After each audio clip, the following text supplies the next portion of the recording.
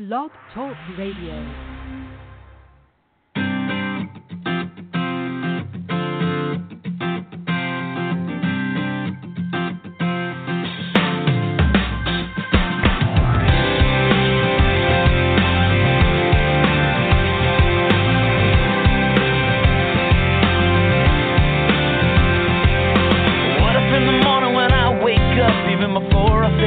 Coffee cup, I said, thank you. What if I looked at the day and the hours ahead, and before I moved forward, I bowed my head and said, thank you. Oh, I said, thank you. What if I looked at my life in a different way, took a little more time to stop and pray? I know it would change all the moments in between. So here I go. Thank you for everything. For loving me, it don't even matter what tomorrow brings. Well, I will sing my thank you for sun and rain, for what you give and take away, for all your goodness. I will always say thank you. Oh, I say thank you. What if I lost everything that I had? I could smile and somehow still be glad and say thank you, thank you. 'Cause life is joy, life is pain, but the prayer on my heart will never change. I say thank you, oh, I say thank you. Oh, what if I looked at my life in a different way, took a little more time to stop and pray? I know it would change all the moments in between. So here I go. Thank you for everything. Thank you for loving me.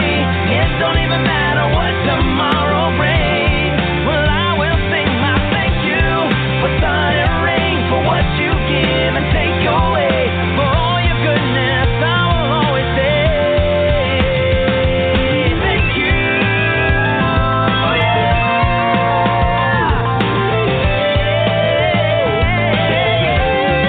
I will sing my thank you for everything. Thank you for loving me. It don't even matter what tomorrow brings. Well, I will sing my thank you for sun and rain, for what you give and take away, for all your goodness. I will always say for all your goodness. I will always say thank you.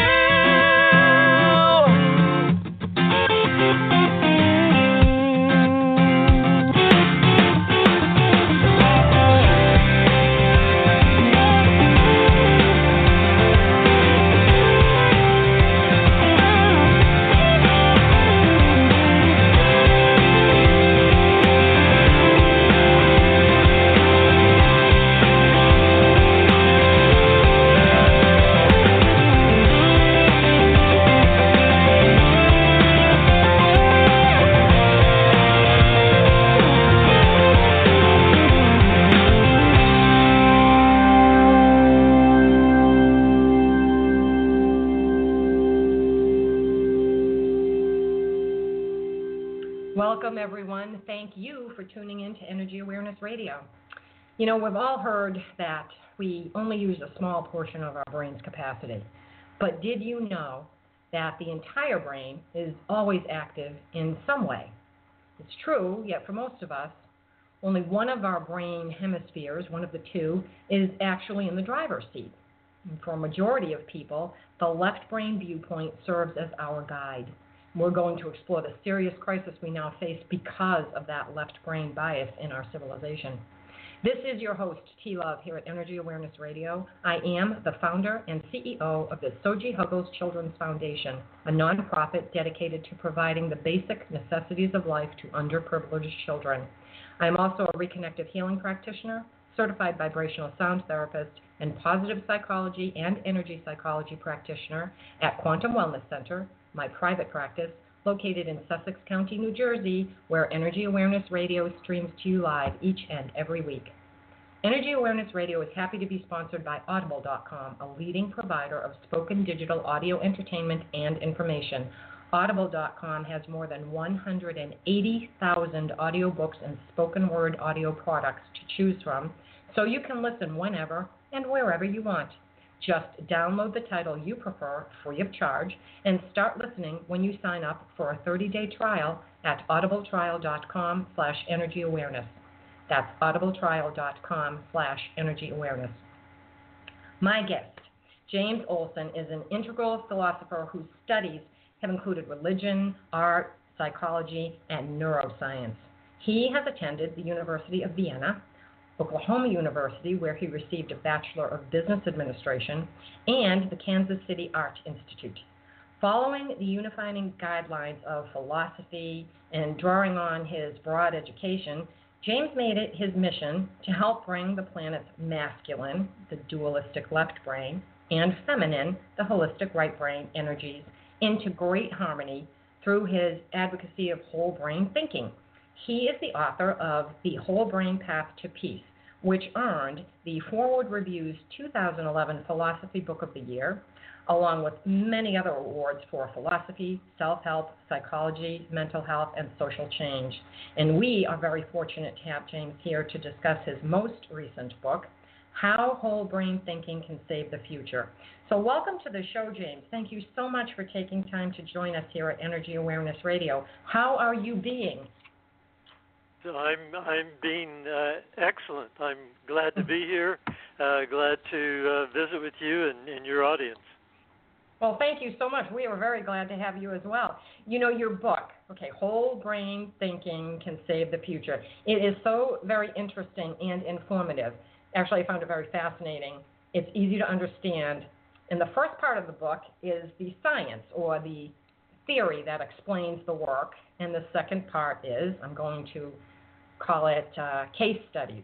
No, I'm going to call it stories about the culture of the brain, if you will. It kind of validates the scientific aspect, the first part of the book, in a way that is very relatable, I found. And it really allows us, as a reader, for me anyway, to better understand ourselves, which in my mind is of the utmost importance. Is that what you were going for? Because if you were, I got it and you nailed it. So I'm just curious. Well, the second half of the book is really the heart of the book. It's what I wanted to write about, how our brain affects our behavior. But in order to explain that in a way that made sense, I had to go into the theory. So that's what the first half of the book does. Okay, so I did get it, and you did nail it. That's great. So it just came out in January, and I must say it could not have come out at a more perfect time, considering all that's going on in the world, and of course your subtitle, Why Left Hemisphere Dominance Has Brought Humanity to the Brink of Disaster. It's very apropos. So let me premise this in a somewhat generalized way. I was taught that women are more right-brained while men are more left-brained. And if that's true, is it safe to say that the brink of disaster humanity is now on due to the left hemisphere dominance is the fault of men? Well, yes. I hate to admit that, but it pretty much is. I mean, as a male, but the problem, both sides of the brain are good. They both do good things. They all help. Both sides help all of us, but we can be too much in our left brain or our right brain. We need to use a balanced approach because the two sides are complements. Each hemisphere does something that the other doesn't do, and so together they do everything. They see everything, and so we need to use them together. But that doesn't always happen for a number of reasons. To start with, there's brain dominance, which tends to make, as you pointed out, men tend to be left brain dominant and women tend to be right brain dominant. The other place we get our information is from our culture, and cultures can be left brain dominant or right brain dominant or balanced as well. China has a more balanced culture. India is more balanced. Ours is very left brain dominant. And so when you're born left brain dominant and you live in a left brain dominant culture, your world suddenly becomes what the left brain sees and does, and so that you don't know, and you don't know that's happening. That's the problem. You just see the world, and it's the left brain world, and you're missing out on something. And so that's why I wrote the book, to try to help men especially understand their right brain, but also to help men better understand women, because women do tend to use the right brain more. It's interesting. You said the cultures of China and India both are more balanced. Does that have anything at all to do with the fact that in those cultures meditation is really something that's practiced on a regular basis? Well, that's beyond my, I can only speculate, but I would say yes. I think that's a reasonable observation. Yeah, I think so too, because that definitely balances you out. I meditate a lot, and I know a lot of people who do, and we're doing that more in this culture now, and it tends to give people a different perspective in and of itself. But back to your book. So the men are the thinkers, the women are emotional and creative, the left brain is the masculine or the analytical, maybe even we could say aggressive sometimes, which is, all left brain thinking, and the women are the emotional and creative part. I think that women are taught, if you will, how to think that way, where men may not be taught the feminine or creative things in the same way. Is that somewhat true? Well, absolutely. Women, but women understand. Women understand the thought processes and use the thought processes. And I don't want to categorize women as purely emotional. I mean, and I know you don't mean to either. But primarily, I mean that is a strong input. So women think and feel, and men tend to just think. Of course, we feel, but we don't know how to process our feelings. We don't know what to make of them, other than fear or love. Love overwhelms us, and fear overwhelms us, and otherwise, we just don't quite know how to deal with feelings. So yeah, there is this big difference in the way we approach, and of course there are lots of exceptions. There are women who maybe are more thought oriented than feeling oriented, and there are some men that are more feeling oriented. But so when I'm talking here and in the book, I'm speaking of the generalizations. I'm speaking of the broad, under the broad foundation of the way we think and respond to our environment. Well, and that's really important to note, because when you're reading this book, you do understand that, okay, the left hemisphere is the masculine, analytical, and aggressive part. But when you work, and the right is, of course, the emotional and creative part. But when you work both hemispheres, which is something we need to do consciously, and we can do with awareness, we are able to do that when we put focus on it. That's when we're coming from a place of balance, and that allows for better decision making, or at least improving our ability to make better decisions. Correct? Yes, and this doesn't change us when we try to, as men, if we try to be more holistic and use our feminine side more. I think there are a lot of men who are afraid that will make them more effeminate, and it doesn't do this. It just, and if you're a woman, using the left brain doesn't make you more masculine. It just helps balance and helps mitigate your natural tendencies, which can be exaggerated, and this kind of pulls us more into the center, and it's really a win-win situation for everyone. Sure, because there's awareness and there's a give and take that you can. It's almost like taking a step back and seeing the other side. You're able to do that on a conscious level within your own self, so that you're never in really attack mode, if you will. There's never that fight to win or control to win or to be right type of thing. happening when you have that awareness of the way that information is coming to you and the way that you respond, which when we're talking about the dominance factor, how information is received into our brains is very distinct between men and women, as is the response to that input. So if conscious thinking is involved, that should allow for a different response, left brain versus right brain, so that there's more balance. Am I getting this? Yes, you are. You're a good student. Well, I'm not looking for accolades for that.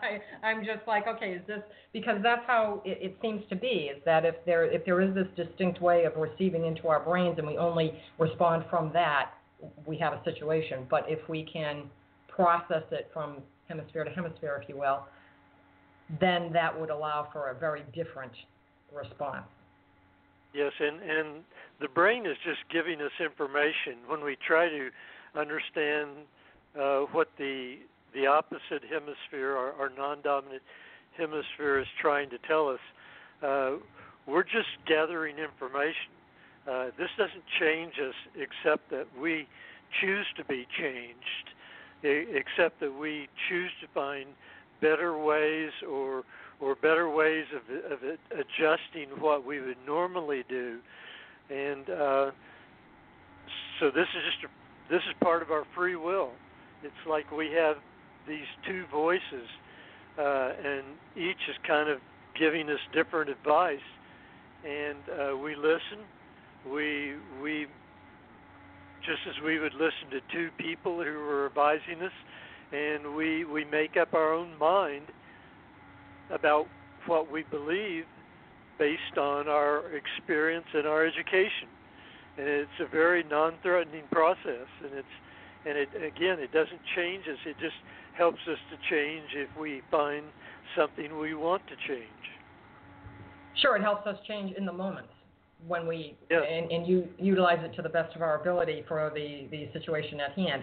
You speak about how each hemisphere houses an operating system, and that it's capable of managing the relationship of the two hemispheres. But you also take it a step further by identifying the genetic mechanism that determines operating system dominance. Do you want to talk about that for a little bit? Sure. We talked about the two hemispheres. So the question is, why are most men left brain dominant and most women right brain dominant? And that's because of genetic factors. And genetic dominance comes in three forms. There's complete dominance, incomplete dominance, and codominance. And so let's consider that this happens to flowers as well. This is a pattern that works throughout the universe. And so if you're breeding red and white flowers, if complete dominance is the factor that's determining the offspring, then the offspring are going to be red flowers and white flowers. If the dominance is incomplete dominance, you're going to produce pink flowers, which is a combination, of course, of red and white. And if it's codominance, you're going to produce something like flowers that are white with red stripes. So the flower itself will be red and white. And so if you take this into the brain dominance, and you look at the two types, the left and right brain, so if you have complete dominance, that you're either going to be left brain dominant or right brain dominant, and that's what most of us are, and that's why we're so polarized. But a minority of people have incomplete dominance, and when you have incomplete dominance, then what you're going to have is some sort of blend of right and left brain as your perspective. And if you inherit codominance, you've kind of won the lottery, I suppose, because you have both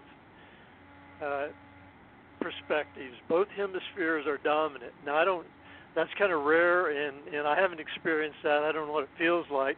And there may be limitations, because if you're left brain dominant, then you really get to understand what it's like to be left brain dominant. If you're right brain dominant, you really get to understand what it's like to be right brain dominant. But if you're co-dominant, if both are working, then you don't understand the difference.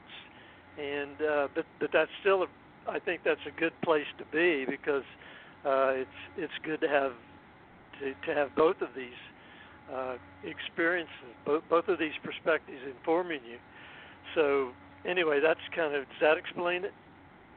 It does. It's interesting that flowers do this, though, because they don't have, quote-unquote, a brain, but that's where the genetic mechanism comes into play.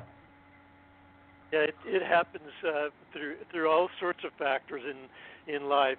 We live in a, and that brings up a good point. We live in a holistic universe, but this holistic universe has a dualistic foundation, a dualistic component.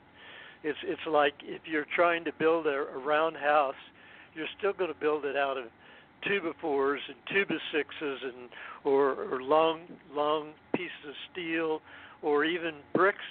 Bricks are linear objects, and you place those bricks around in a circle, and you get a circle, and that's kind of the way the universe is built.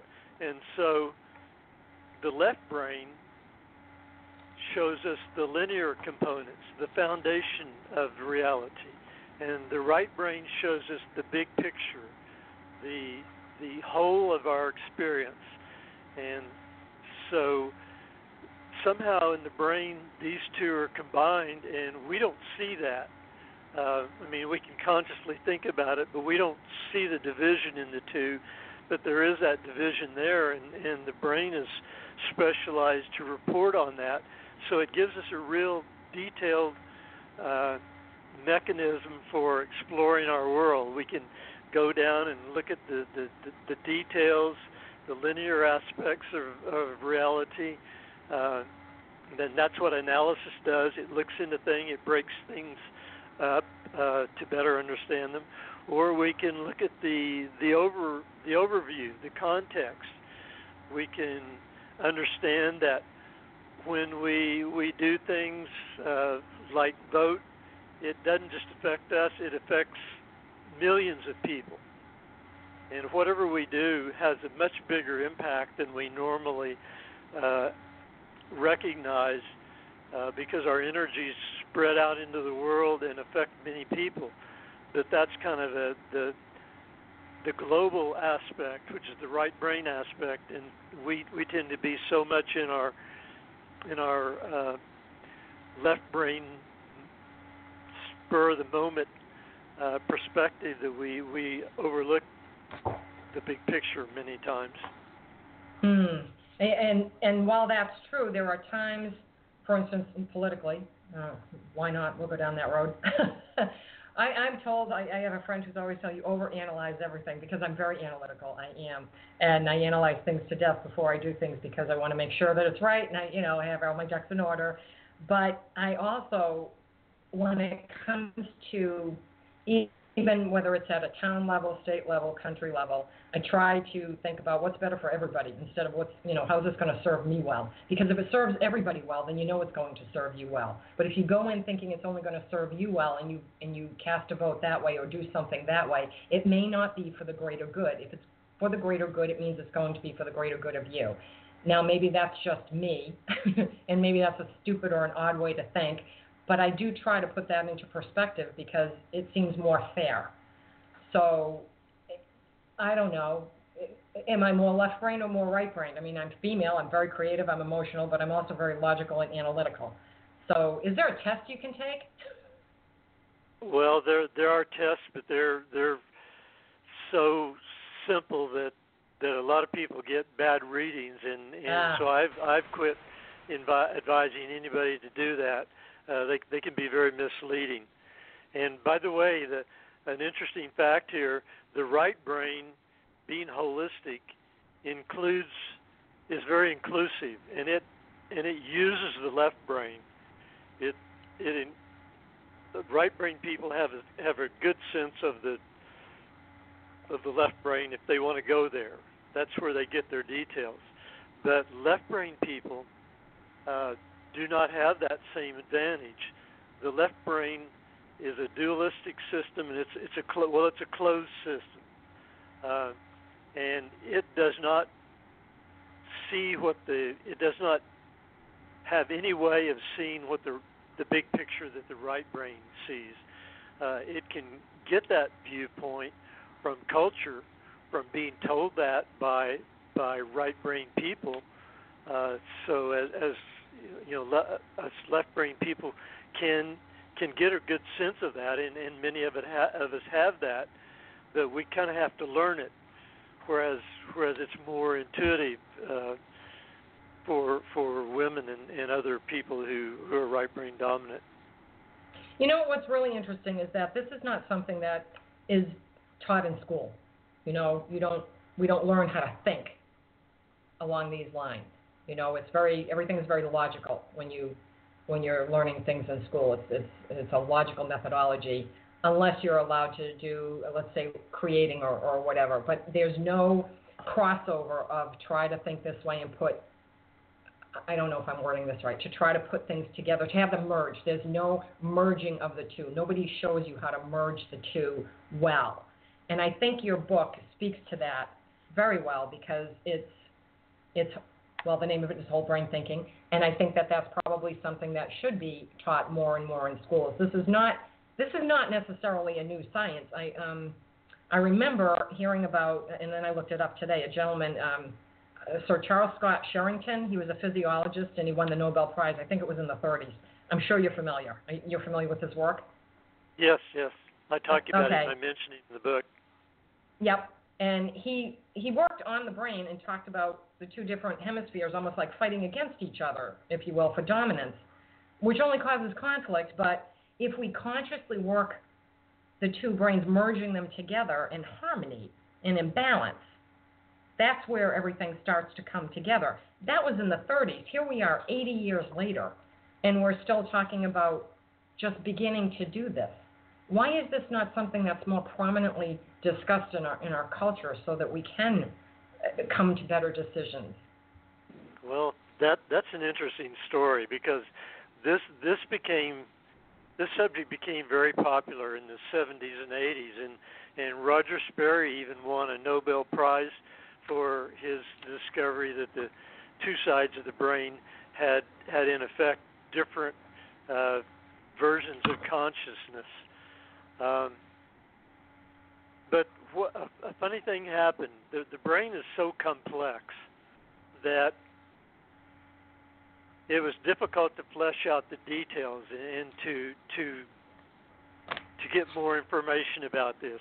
And scientists are very methodical, and science takes a while, and there was so much to do that scientists could never come to an agreement on the differences in the left and the right hemispheres. And in the meantime, with this pent-up demand, media and writers took advantage of this to try to understand it and try to surmise what was going on. And what happened was they made a lot of mistakes. They made unreasonable generalizations, and this really turned scientists off. And so this subject kind of scientists lost interest in this as a whole. And in fact, it got worse than this. It kind of got discredited because they couldn't figure out any answers, and they just kind of gave up on it and went back to doing what scientists do, analyzing things and looking at the details. And so scientists have developed this, and this is one group, one major group, that they have come up with this modular concept that instead of the two hemispheres working, there are all of these various systems that do different things, and somehow it all works out. But what I have discovered is that there are management systems or operating systems that manage these modules, and the systems are non-physical, and so management systems cannot be picked up on MRI scans, and some of the instruments that scientists rely heavily on to understand how the brain works. And so I just kind of stumbled into this. I got interested in this subject trying to explain the holistic brain and holistic concepts to men, because I thought it would better help them. And I didn't really know what had happened, and so I went ahead with this. But now we've had years of research, decades of research since scientists turned away from this, and so there really is a great deal of knowledge available now, and there is enough knowledge that I was able to put together a model of the brain, a coherent model, so I just kind of lucked into this, and I'm amazed, and I'm eager to spread this word that we do have two very different ways of thinking, and this is where our polarization starts. And if we want to end our polarization, political and otherwise, we need to look at the root cause, and that's the brain. And yes, because of the way that we have been thinking in the past, and we'll get to that in just a moment. We are speaking with James Olson, author of How Whole Brain Thinking Can Save the Future. So to learn more, please visit www.thewholebrainpath.com. So go ahead and write that down now so you can check it out after the show. There's a ton of information on that website, thewholebrainpath.com. Or you can check him out on Facebook, and I think I have this right. Is it James Olson, author? Is that your Facebook? Yes. Thing? Okay, James Olson, author. So you can check it out, go there and like that and learn some stuff, and go to thewholebrainpath.com. Very, very interesting information that you're going to find on that. So, okay, so let's get to the polarization that we're in. So the world is suffering, and, is it possible at this point in time to reverse the political polarization that is just ever so prevalent right now? Well, I think so. I think that's the way the universe works. We always go to extremes, and we see we're at extreme, and we back off. And I'm hoping we're right there, because I don't want it to get much worse. But, yeah. I think it will, and I think we will learn from our excesses, and hopefully it'll be soon. Hopefully. We need to teach the people how to merge the two hemispheres, though. That's really got to be put out there to all the political parties so that they have a better understanding. And that's a big task. And thankfully your book is helping with that. But maybe you should mail your book to everybody who's part of the political process in the country. It might help. That would be a good thing to do. Have you thought of that, marketing it that way? Marketing it to all politicians? Well, actually, I did on the first book, and I didn't get around to it, and now I've been so busy. But yes, I thought about doing a crowdfunding thing to raise the money to send books out, but I don't know if they'll read it. Well, that's the problem. Yeah, you can lead a horse to water, right? But you cannot make them drink. That's right. Yeah. Oh my goodness. We one of the things I wanted to ask you about is, okay, so we have left brain men, we have right brain women. How can men better understand women? Well, they can better understand what women see and why they do the things they do. Now, I point that out because information flows into the brain, and that determines what we see. Once we have that information, we respond. I mean, we don't have to respond. One response can be to do nothing, but we respond. and when we respond, information goes out. So when we're studying the brain and studying what people do, we want to look at what they see, because what they see determines what they do. The reason we have terrorists in this world is because of what these terrorists have seen, and it's really changed them. So what we see and what we do. So we're looking at the way information flows in these two ways. And when we're creatively working with our brain in how we process information, we want to think in terms of the perspective, which is what we see, and our response, what we do. Do you think part of the issue with men dealing with women is that sometimes they're intimidated or afraid or scared because we're women, and they're just like, I don't know what to do with you? I mean, I've heard that from men. They're like, I just don't know what to do with you. Yeah, well, you remember what I said, that the left hemisphere that drives most men is a closed system, and, right? And it builds its own world, and it builds its world out of the information that comes into mind. And women have this open system where information comes in, and they can take in new information, and they can take in information from men, and so they're much better equipped to deal with the world, and they're better able to understand men.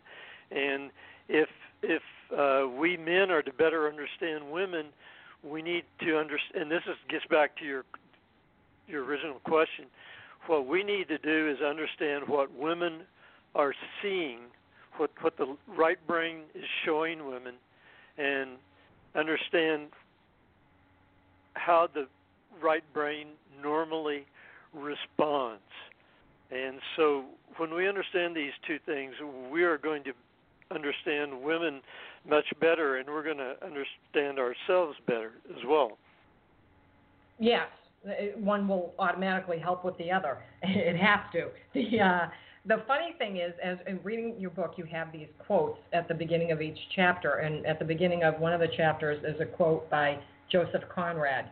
Being a woman is a terribly difficult task, since it consists principally in dealing with men.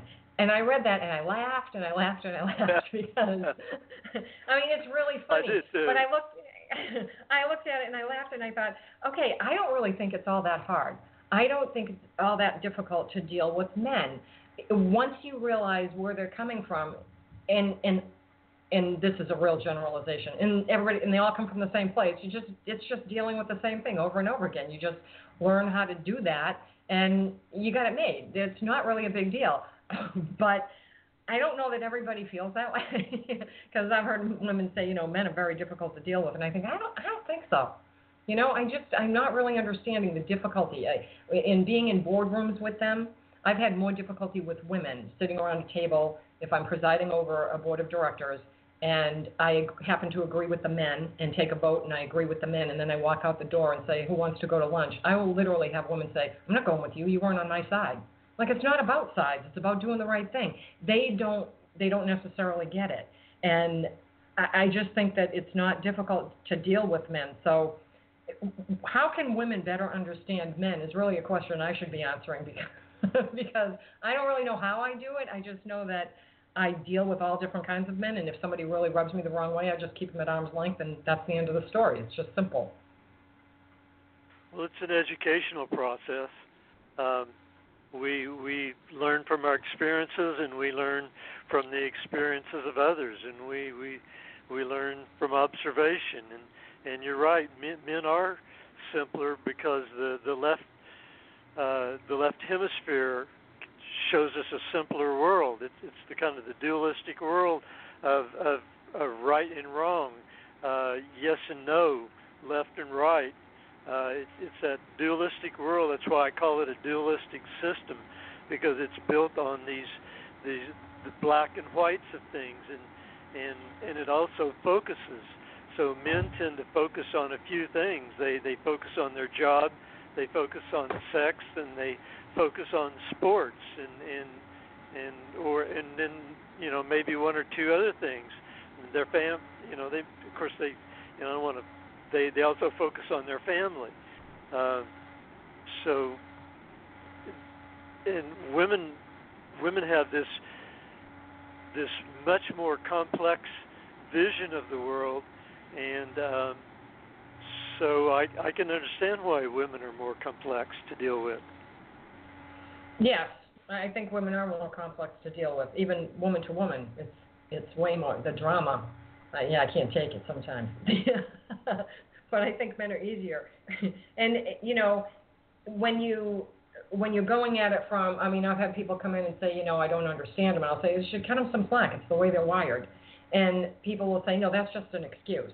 And I'll say, no, really, it's the way they're wired. It's not an excuse. This is a physical thing. This is how men work. Once you understand that, train him. They're trainable.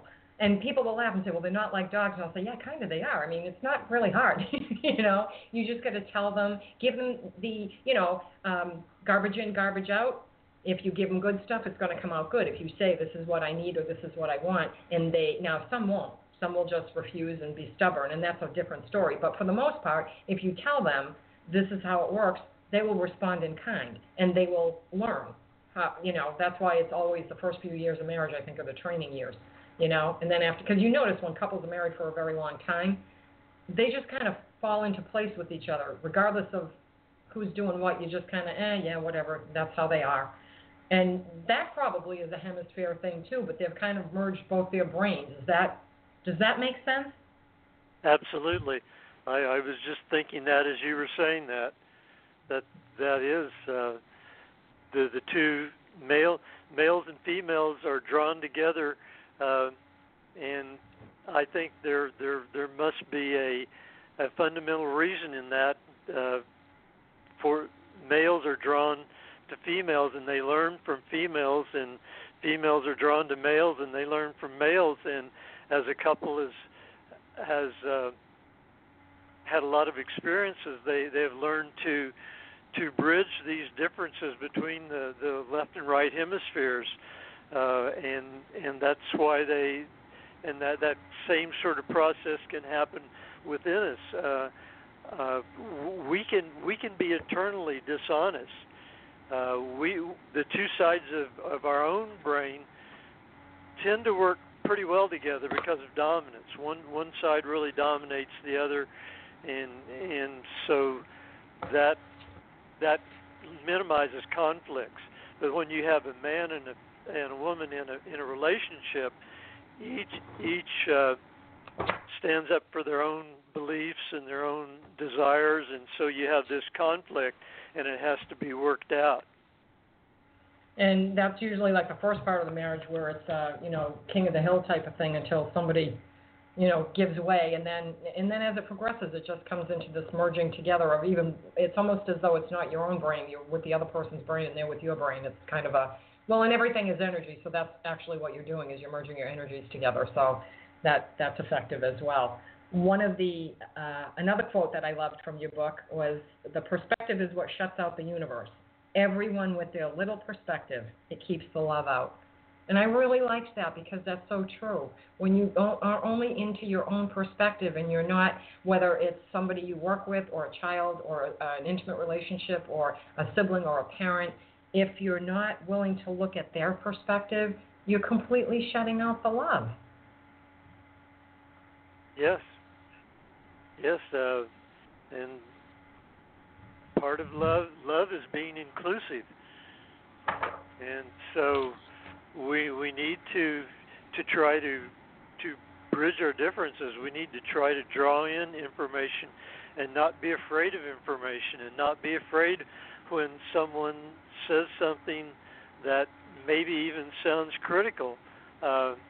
It may have been said out of love to try to bridge a gap in understanding. Right, and that's what's important, is to be able to bridge that gap. And I think if we all learn to just start with, really, it's almost like being in mediation. You start to see the other person's perspective. Can you see this person's perspective? And I do this with clients all the time. Can you see his perspective? Can you see her perspective? And they'll get it. And you use whatever language they understand. Can you hear? Can you feel? Can you see? Do you get? Do you understand their perspective? Because everybody takes it in differently. Some people will, if you say, do you see it? They won't. But if you say, do you hear it? They will. So it's all in, learning which way to speak. The words matter as well. Correct? Yes. You're right. Some people are more. I'm visual, and I use visual imagery in my speech, and other people don't understand that. They're more auditory or kinesthetic. So we're all really different. We're all just incredibly complex, and that's why it has taken so long to decipher the differences in the brain, just because of this complexity and diversity. And the fact that right now, we're seeing it probably more in the past, I'll say year. I think I'm seeing anyway that women are standing up for themselves more because, I wonder if it's because we're more aware of how to respond in a way that allows for change, effective change, rather than just responding in a reactionary way to the information that's being received. Do you think that may be the reason why women are standing up, coming aboard right now and trying to affect change, because they can see it differently than men? Yes, I think the exaggeration that comes with polarization brings out these differences in a very stark way that is inescapable. Well, not inescapable, because there are a lot of people that are failing to see the reality that is being projected on the cultural consciousness.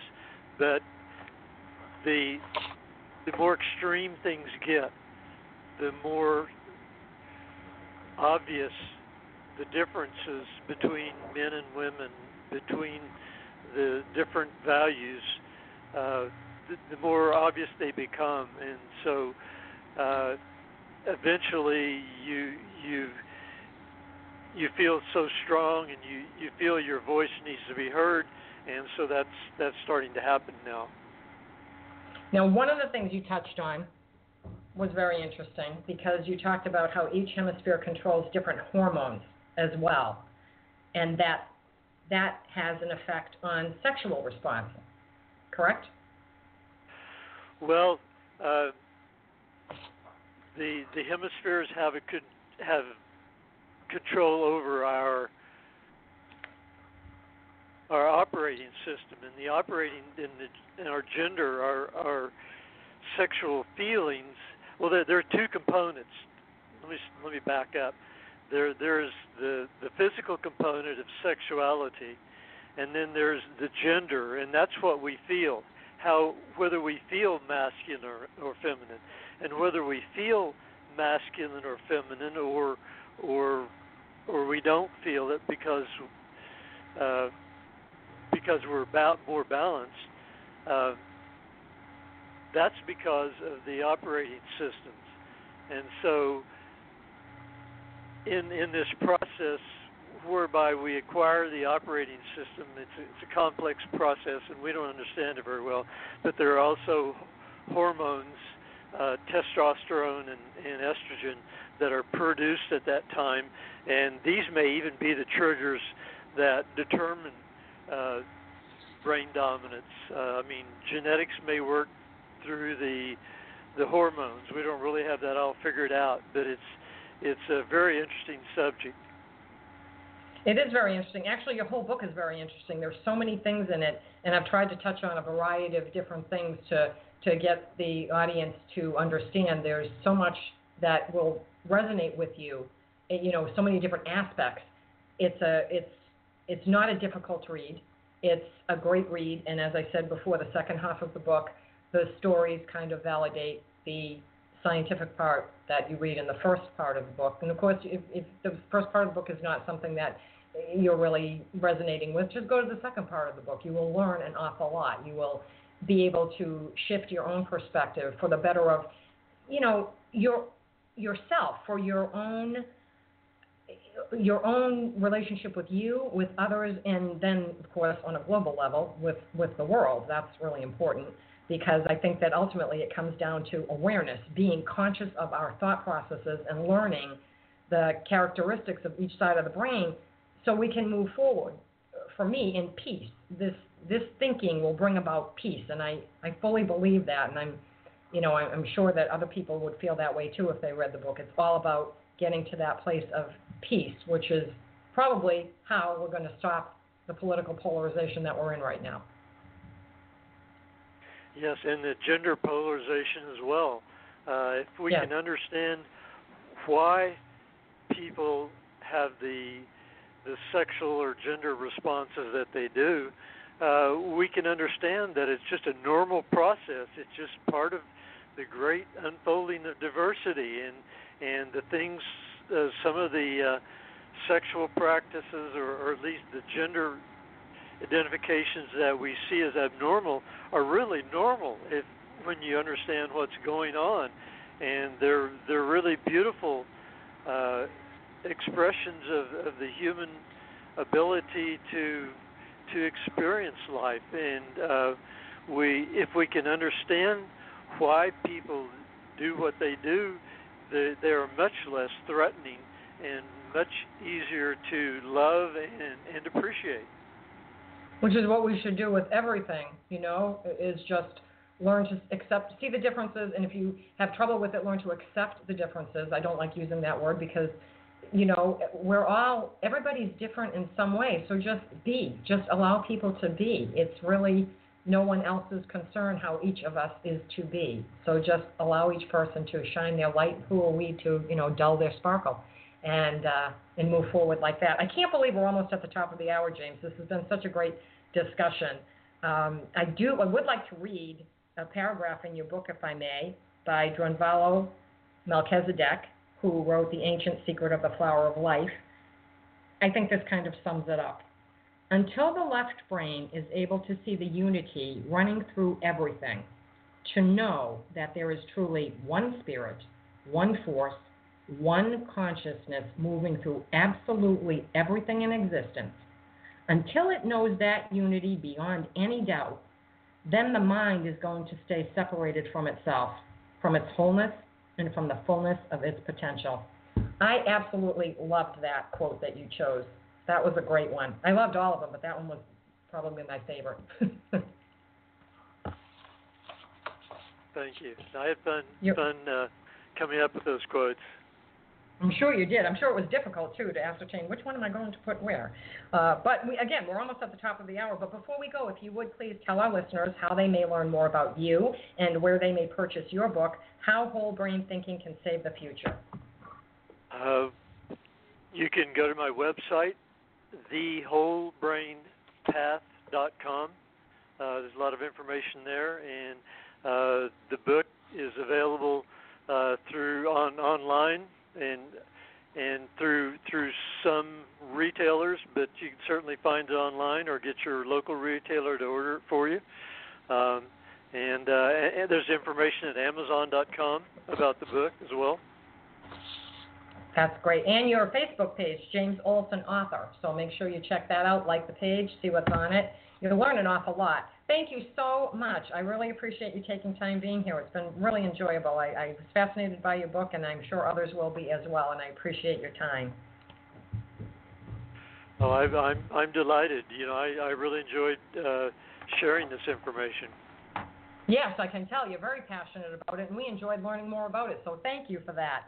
Listeners, we need you to spread the word. We know you enjoy what you hear on Energy Awareness Radio, so please share it with your friends. We live in a very challenging and constantly changing world.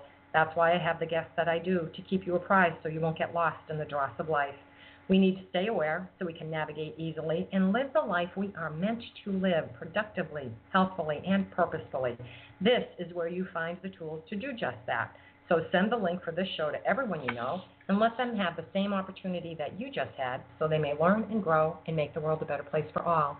On behalf of everyone here at Energy Awareness Radio, I'd like to thank all of our listeners for tuning in. My name is T. Love, and I hope you'll be back next week for another great show here at Energy Awareness Radio. For more information about me, please visit my website, quantumwellness.org. You'll find an archived list of past shows, the lineup for upcoming shows, as well as information about other upcoming events I'll be hosting throughout the year. Please be sure to check out our charitable organization for kids, Soji Huggles Children's Foundation, where every penny of every donation goes directly to children in need. We are run solely by volunteers. There are no salaries or stipends, no compensation to anyone of any kind. I am also the author of the soon-to-be-released children's book, Santa's Tiniest Elves, and a portion of the royalties from that will go directly to children in need as well. So we are Soji Huggles Children's Foundation, and we believe in investing in a brighter tomorrow. We are giving them a better today. Thank you for taking time to visit our website, sojihuggles.org. Don't forget to follow me on Twitter, at NRG Aware Radio. That's at NRG Aware Radio, and at Soji Huggles. I am your host, T-Love, here at Energy Awareness Radio, intending you and yours a most wonderful week. Remember, living from your heart is quite easy. You need only give thanks to do so. Take care and stay well.